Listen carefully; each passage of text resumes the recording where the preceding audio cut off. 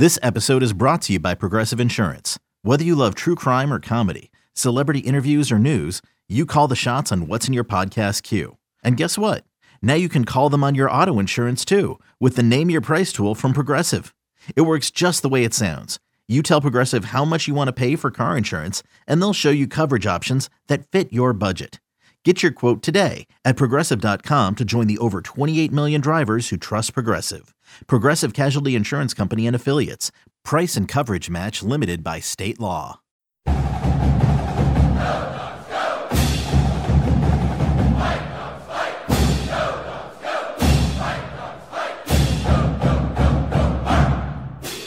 I'm Kim Grinolds of Dogman.com with Chris Fetter, Scott Eklund, Stanford, 7:30 Saturday night. We're expecting people. I don't know if I'd say a crowd, but expecting people to show up at a 7:30 start down in Stanford. Their attendance hasn't been great. There doesn't seem to be a lot of interest in this game. Had a chance to talk to our Stanford publisher. I asked what kind of a crowd he was expecting for Saturday, and his first question is, how many fans is Washington bringing? Because that may be it. So should be a unique atmosphere down at Stanford with a 7:30 kickoff. But, Chris, we've talked about this all week long. This isn't the Stanford team we're typically used to seeing as we have the past 7-8 years. They're really young, and they're really beat up. They are really young, and they are really beat up. I was looking at their starters for their first game and then the starters for their last game that they played, and you know, you can just tell, especially on the offensive line. I mean, you've got true freshmen backing up true freshmen. On the defensive backfield, you've got a couple of guys that are brand new in there.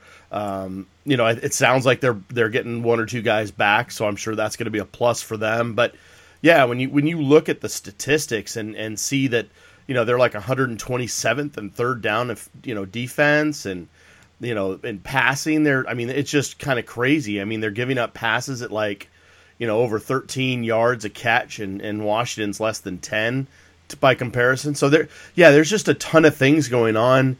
And again, they dealt with this whole quarterback thing just like USC is dealing with it. You know, when you lose a guy that's been kind of an established guy in KJ Costello, and now you bring in a guy who was incredibly heralded out of high school in Davis Mills. I remember everyone talking about him at the opening back in the day, and he looked as good as any of those guys out there, and he comes in and plays very well against Oregon State. But when you go up there and you have to squeak a 3-point win on a last-second field goal, that's not the Stanford team that we certainly have known the last few years. And Scott, when I talked to RJ, about Stanford's offensive line, they only have seven. That's it. Yeah. And playing against a physical team like Washington, that's scary, because not only is it a freshman getting hurt, but you're bringing in another freshman, because they're listing in their two deeps a lot of guys at multiple positions, but they only have seven. Yeah, and when you talk about their two deeps, you have a true freshman starting in front of a true freshman who is the backup. So, yeah, it's kind of ugly over there now. I mean, they've got some talent on that side of the ball. They're just or along the offensive line, but they just are walking wounded, like you've said. And you also talk about how this is not the Stanford team we're used to. Well, we're used to.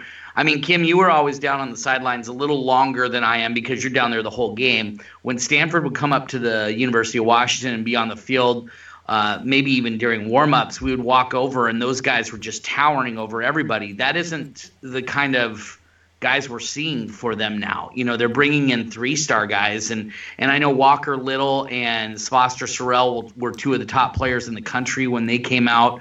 When did they sign? In 2016, 2017, whatever it was. And those guys just haven't, you know, Walker Little hasn't been able to stay healthy. Foster Sorrell hasn't been able to stay healthy, and he's finally back to, I think he's played every game this year, but it's not pretty along their offensive line. Yeah, the injury bug has really played havoc, you know, with Foster. And we talked a little bit about Connor Weddington, the former Washington commit from Sumner, who's playing a big role, probably, you know, one of their top two playmakers on that roster. But Connor Weddington's been beat up quite a bit as well, Scott. Yeah, he was a guy who came in. I think he showed up there as a running back, and they moved him out to wide receiver. Right. And, you know, they've got some players out there at wide receiver, but Connor Weddington, like you said, has been playing a huge role for them. I think he's third on the team in receptions, and third on the team in receptions, 25 for 214 yards and a touchdown. But Michael Wilson's really their guy outside, 19 receptions, 266 yards, and 3 touchdowns. That's kind of their big play guy. He's at 14 yards per catch. They're just not getting down the field very much when they're throwing the ball. And it's, Chris, when we talk about Stanford, we're used to one place I think that they haven't taken a slide back, and that's at tight end. They've been known for having quality tight ends for a long time, and they have one in Colby Parkinson where, I remember seeing him at the opening and just wow, because he's just so big and so athletic, but at times, and I've mentioned this, he looks like a basketball player playing football, but he's definitely a big-time talent down there. Yeah, and you usually assume Stanford's going to have at least 2 to 3 stud tight ends on their team at any one time, and this is not a knock on the guys behind Colby Parkinson, guys like Tucker Fisk or Scooter Harrington and guys like that. But, this is not the days of like Zach Ertz and Colby Fleener running around and that kind of stuff. But Parkinson, 6'7", we talked a lot about the jump ball offense that USC was running with Matt Fink last couple of weeks. Well, all Davis Mills has to do is really just kind of throw it up to Colby Parkinson, and at 6'7", he's going to come down with it more times than not. And so I think it's going to be really interesting to see what Jimmy Lake does in terms of trying to bracket Colby Parkinson and try to maybe take him out of the game and force guys like Michael Wilson that Scott was talking about, guys like Osiris St. Brown, Amon St. Brown's younger brother, or older brother, excuse me, and then, see if those guys can make a difference. Connor Weddington, we did talk about. I mean, he's doing double damage receiving and in the kick return game. So he's an athlete that they certainly have to be aware of. But if they can take Colby Parkinson really out of the game and limit him to, let's say, 4 catches for 50 yards or something like that, I think that would be a job well done for Washington. And Scott, the running game. I mean, they've got big guys on the offensive line, not inexperienced, but their running back, I think, is just okay. I think he's just a guy in Brandon Scarlett. And he's from Portland, I believe. Yeah, he's from Central Catholic right. High School, and he's the younger brother of Brendan Scarlett, who was a D-end at Cal, I believe. So, he's a good player. He also tore up his knee, I think, as a freshman, was it, Chris, or maybe his senior year of high school, whatever it was. And he's not a dynamic runner, what we've been used to for Stanford the past several years with, McCaffrey and I'm drawing a blank on the other guy that just graduated. But Bryce Love. Yeah, Bryce Love. Yeah. So those two guys were so dynamic, and those guys got in the open field, and you just weren't going to catch those guys. And Cameron Scarlett isn't that kind of a runner. He's a run between the tackles guy, keep the chains moving. He's only averaging 4.4 yards per carry. Those guys were averaging 5.5 or more during their time at Stanford. He also only has 1 touchdown, so that means they're not really they're not able to run the ball very much inside the 5, inside the 10-yard line. And that was something we saw a ton from Stanford over the past, decade or so. So, their running game, I really like Austin Jones. That was a guy Washington was after pretty heavily. He's only got 14 carries for 86 yards and a touchdown. I think this is a game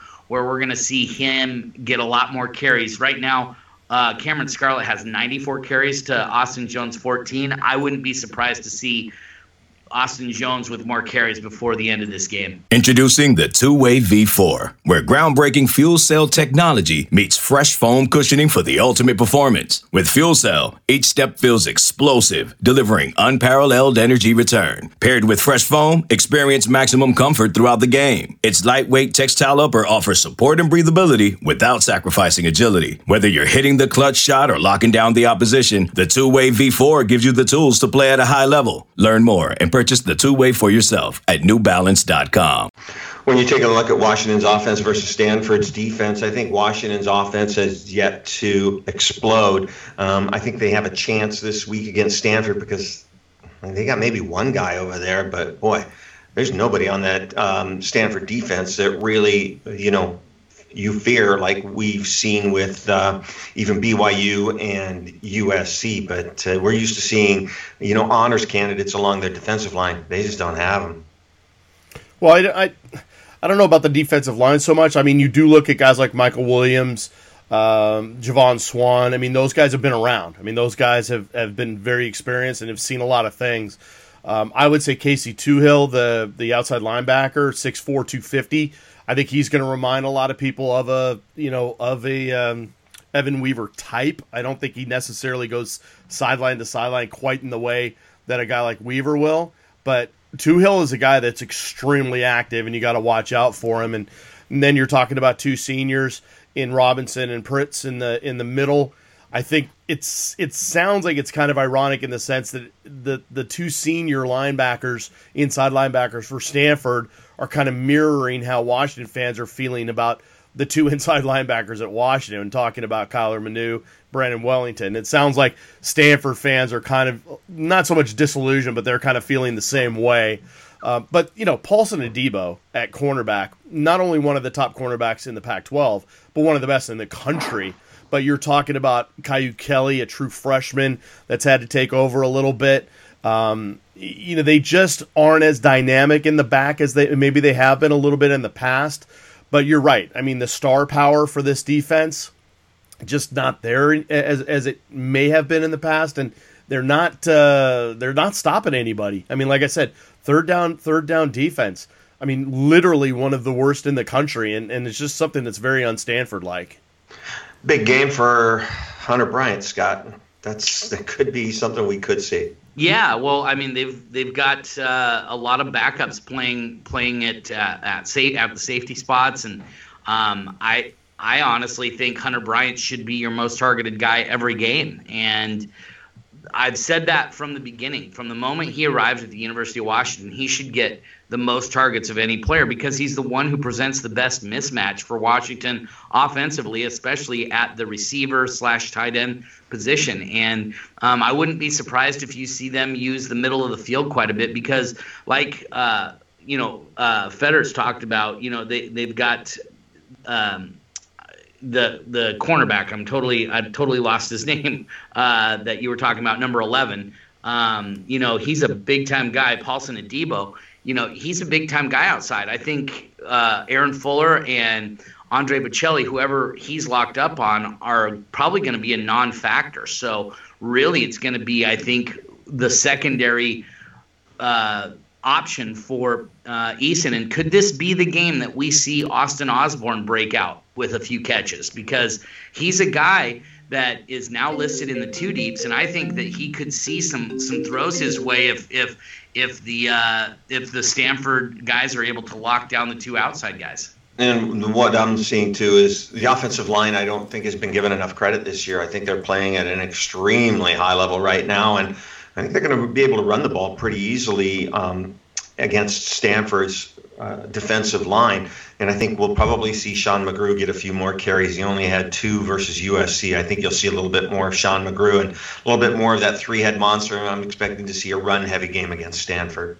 Yeah, Chris, I don't know if you know Andrew Pritz. Is that how you say his name? Pritz. Yeah, Pritz. He's a converted safety, right? If I remember correctly, I'd have to go back and look. Yeah, so I mean, and he's playing more of an outside role, but man, I think you can run at that guy. I don't think he's used to playing right there in the box, and I think Washington should be able to make some hay on the ground, but I think through the air is where they're really going to make their way this week. I think that Stanford probably sees the fact that they could probably lock down some of Washington's receivers who even Husky fans think are a little on the average side. So maybe they pack the box and say, hey, if you're going to beat us, you're going to have to beat us throwing the ball down the field, and we'll take our chances. We'll see.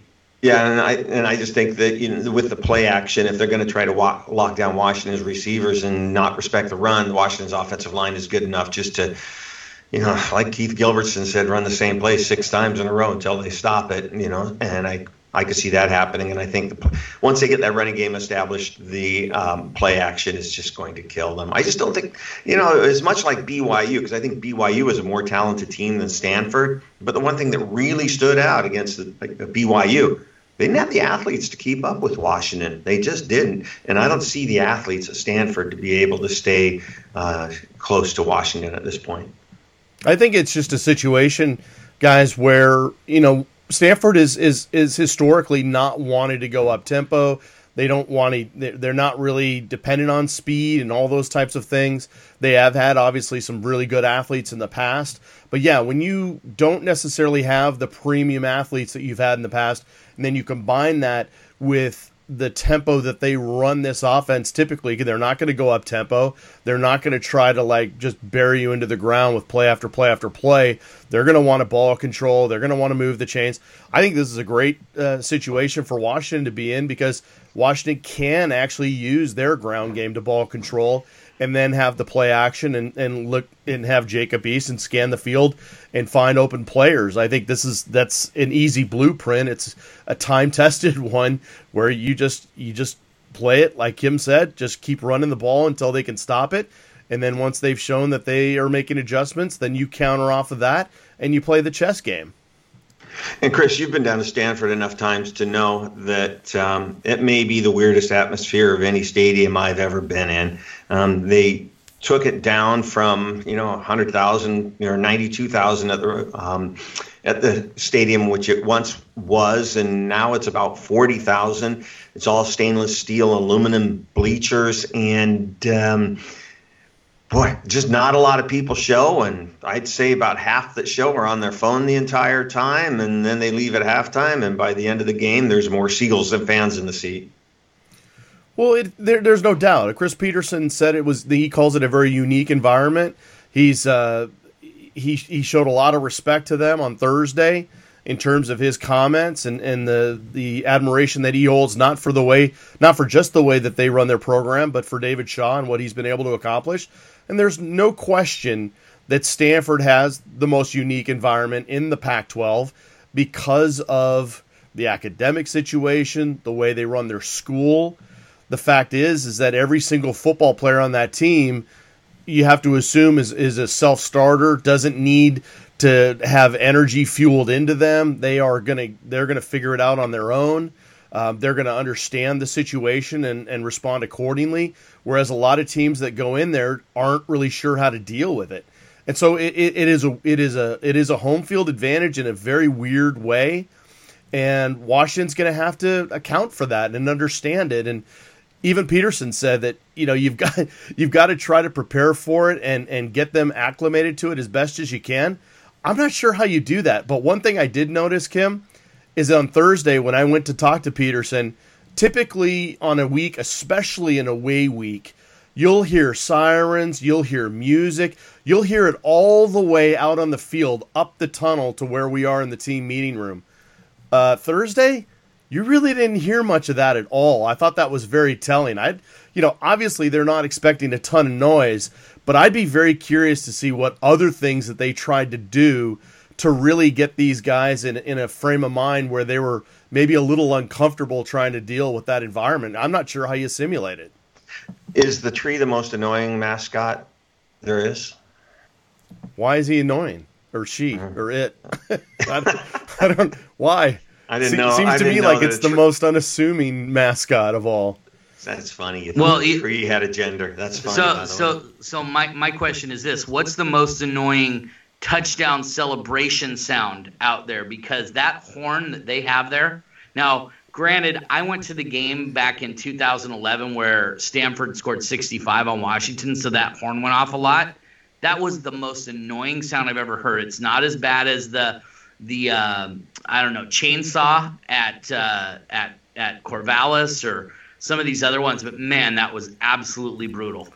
Well, yeah. I was going to say though, but if you polled the rest of the Pac-12 and asked them what they thought of Washington's air raid siren, what would you think they'd say about that? Oh, they love it.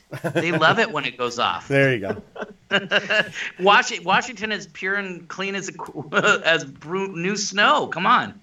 Yeah, another interesting thing to keep an eye on this game is, Chris and Scott, some guys that could possibly play in their fifth game and burn their red shirts. Anybody we need to keep an eye on? There's two, Leatu Latu, the outside linebacker, and then Asa Turner, the safety. If those guys play, then they will have burned their red shirts. So that would have put the number at 6, if I remember correctly. So you would have Latu, you'd have Asa Turner, you'd have Tim Horn, the place kicker, who's been doing all the kickoffs, and then you would have the 2 defensive backs, Cameron Williams, and you would have Trent McDuffie. And then there was also, who's the other one? There's one other one. So wide receiver, Puka? Yeah, Puka Nacua, correct. So those would be the 6. Just something to keep an eye on. Yeah, it's going to be interesting to see if any of the other defensive linemen, because there are a host of defensive linemen that have played, guys like Fa'atui Tuatele, Noah Ngalu, Sama Pa'ama, they've played, and then also Alfonso Tupatala has played at least a game, maybe a couple games at the linebacker spot. So there's a handful of guys. They could maybe even get up as high as 10 that they could use, but I don't know. It's going to be interesting to see what happens. And then, of course, Ty Jones, it's going to be really interesting to see because Chris Peterson did say Thursday that he is full speed. He's been practicing, and they're going to get him going and see what he's going to do the next few games here. And then based on how he responds to that, they'll determine whether or not they're going to redshirt him because he does have a redshirt year available. And just real quick, from what I'm hearing, Ty Jones wants to redshirt, so I'm anticipating him redshirting. And Chris, when I'm on the field early, I will get you a list of everybody who's there, so we can see who's traveling. This is only the second road game Washington has played. You could travel more for a non-conference game like they did at BYU, but who you can travel for the conference game tightens up a little bit. So we'll make sure and get you guys the list of maybe guys that deeper in the depth chart that are traveling. So I don't want to derail the conversation, but is there do you guys have any idea the reason for that ruling where you can't bring as many guys? Is it just to keep those teams that maybe might not have the bigger budgets, some of those smaller market schools that don't have as big of budgets as like Washington or Stanford or some of these other schools that can travel everybody all the time? Why do they do that?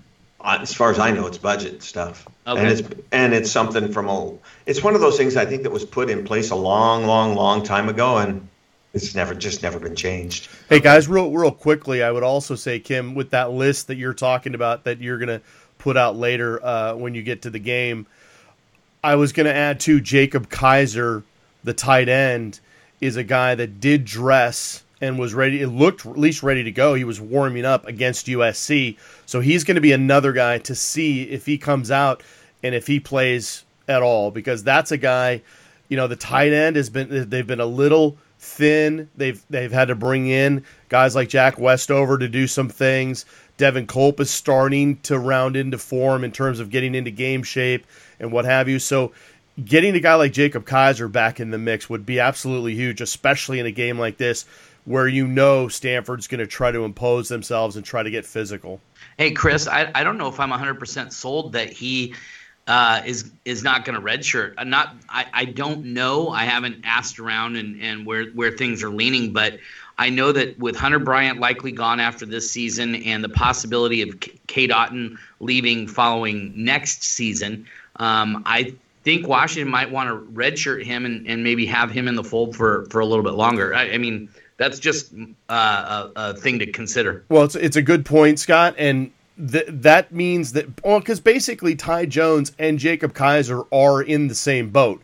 They both did not redshirt their freshman years, so they have it available if they want it. You've basically this will be the midpoint of the season in terms of number of games. So now you're really getting up against it to determine whether or not you want to, play the last 6, maybe even play a title game, get into a bowl game, that kind of thing. And this is, people have to remember they still can play up to 4 games. So this is not to say that Jacob Kaiser couldn't make a difference like Apple Cup, possibly a Pac-12 title game, bowl game, whatever. These guys can still make a difference in some games. They can't play more than 4. And so that's where they're going to have to really determine whether or not they want to use this year, because right now they're kind of right on the cusp, right on the line of whether or not it makes sense for them to do so.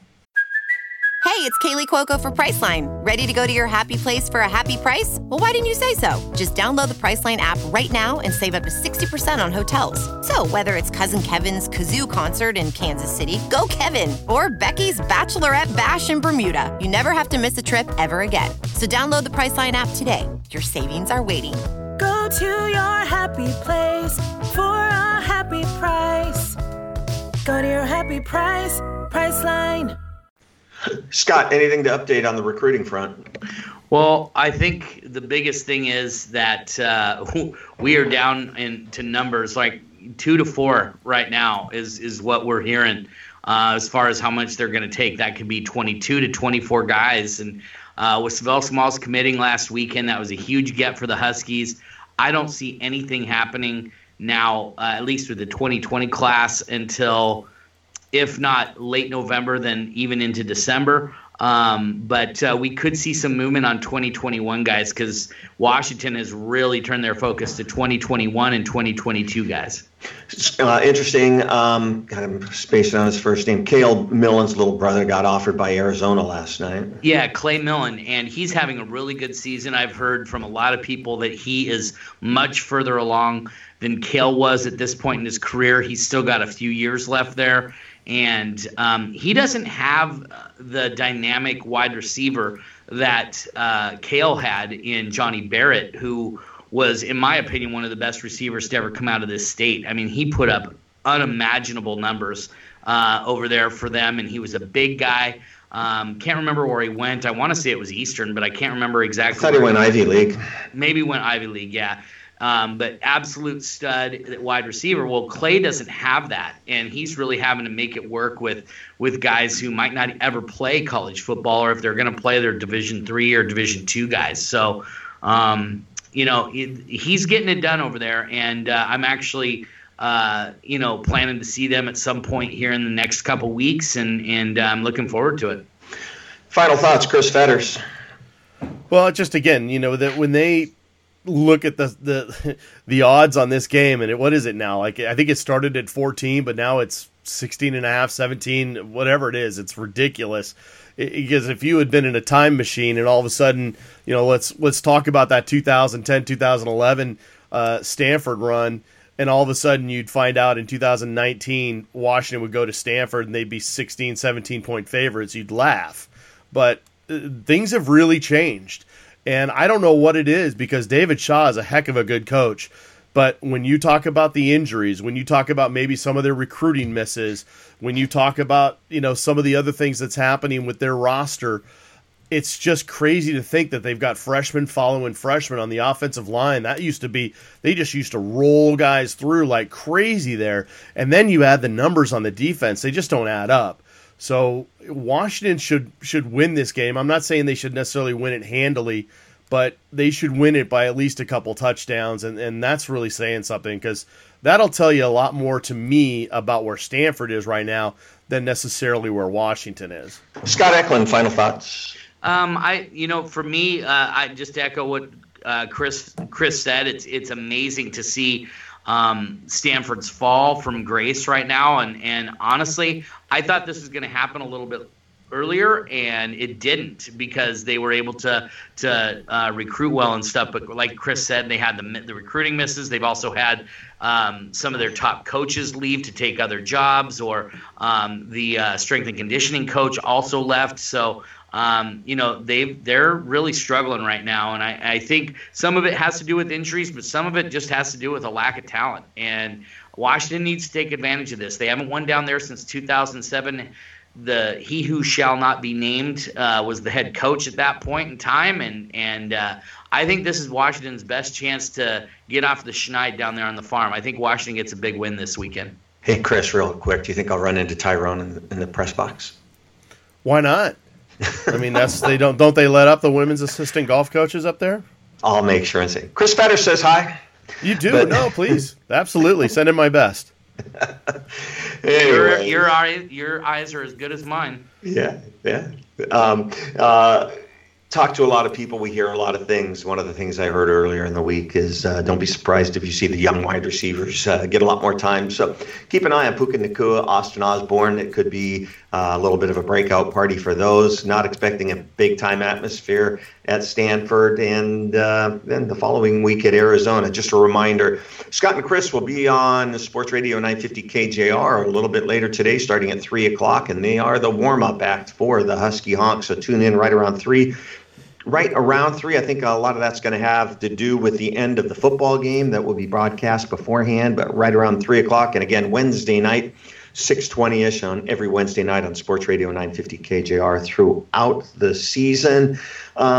Just a reminder, Basketball Media Day on Tuesday. I will be in San Francisco covering that. Have a chance to talk to Coach Hopkins and some of the other coaches around the Pac-12. And anyways, for all of us at Dogman.com, I'm Kim Reynolds with Chris Fetters and Scott Eklund. Go Dogs.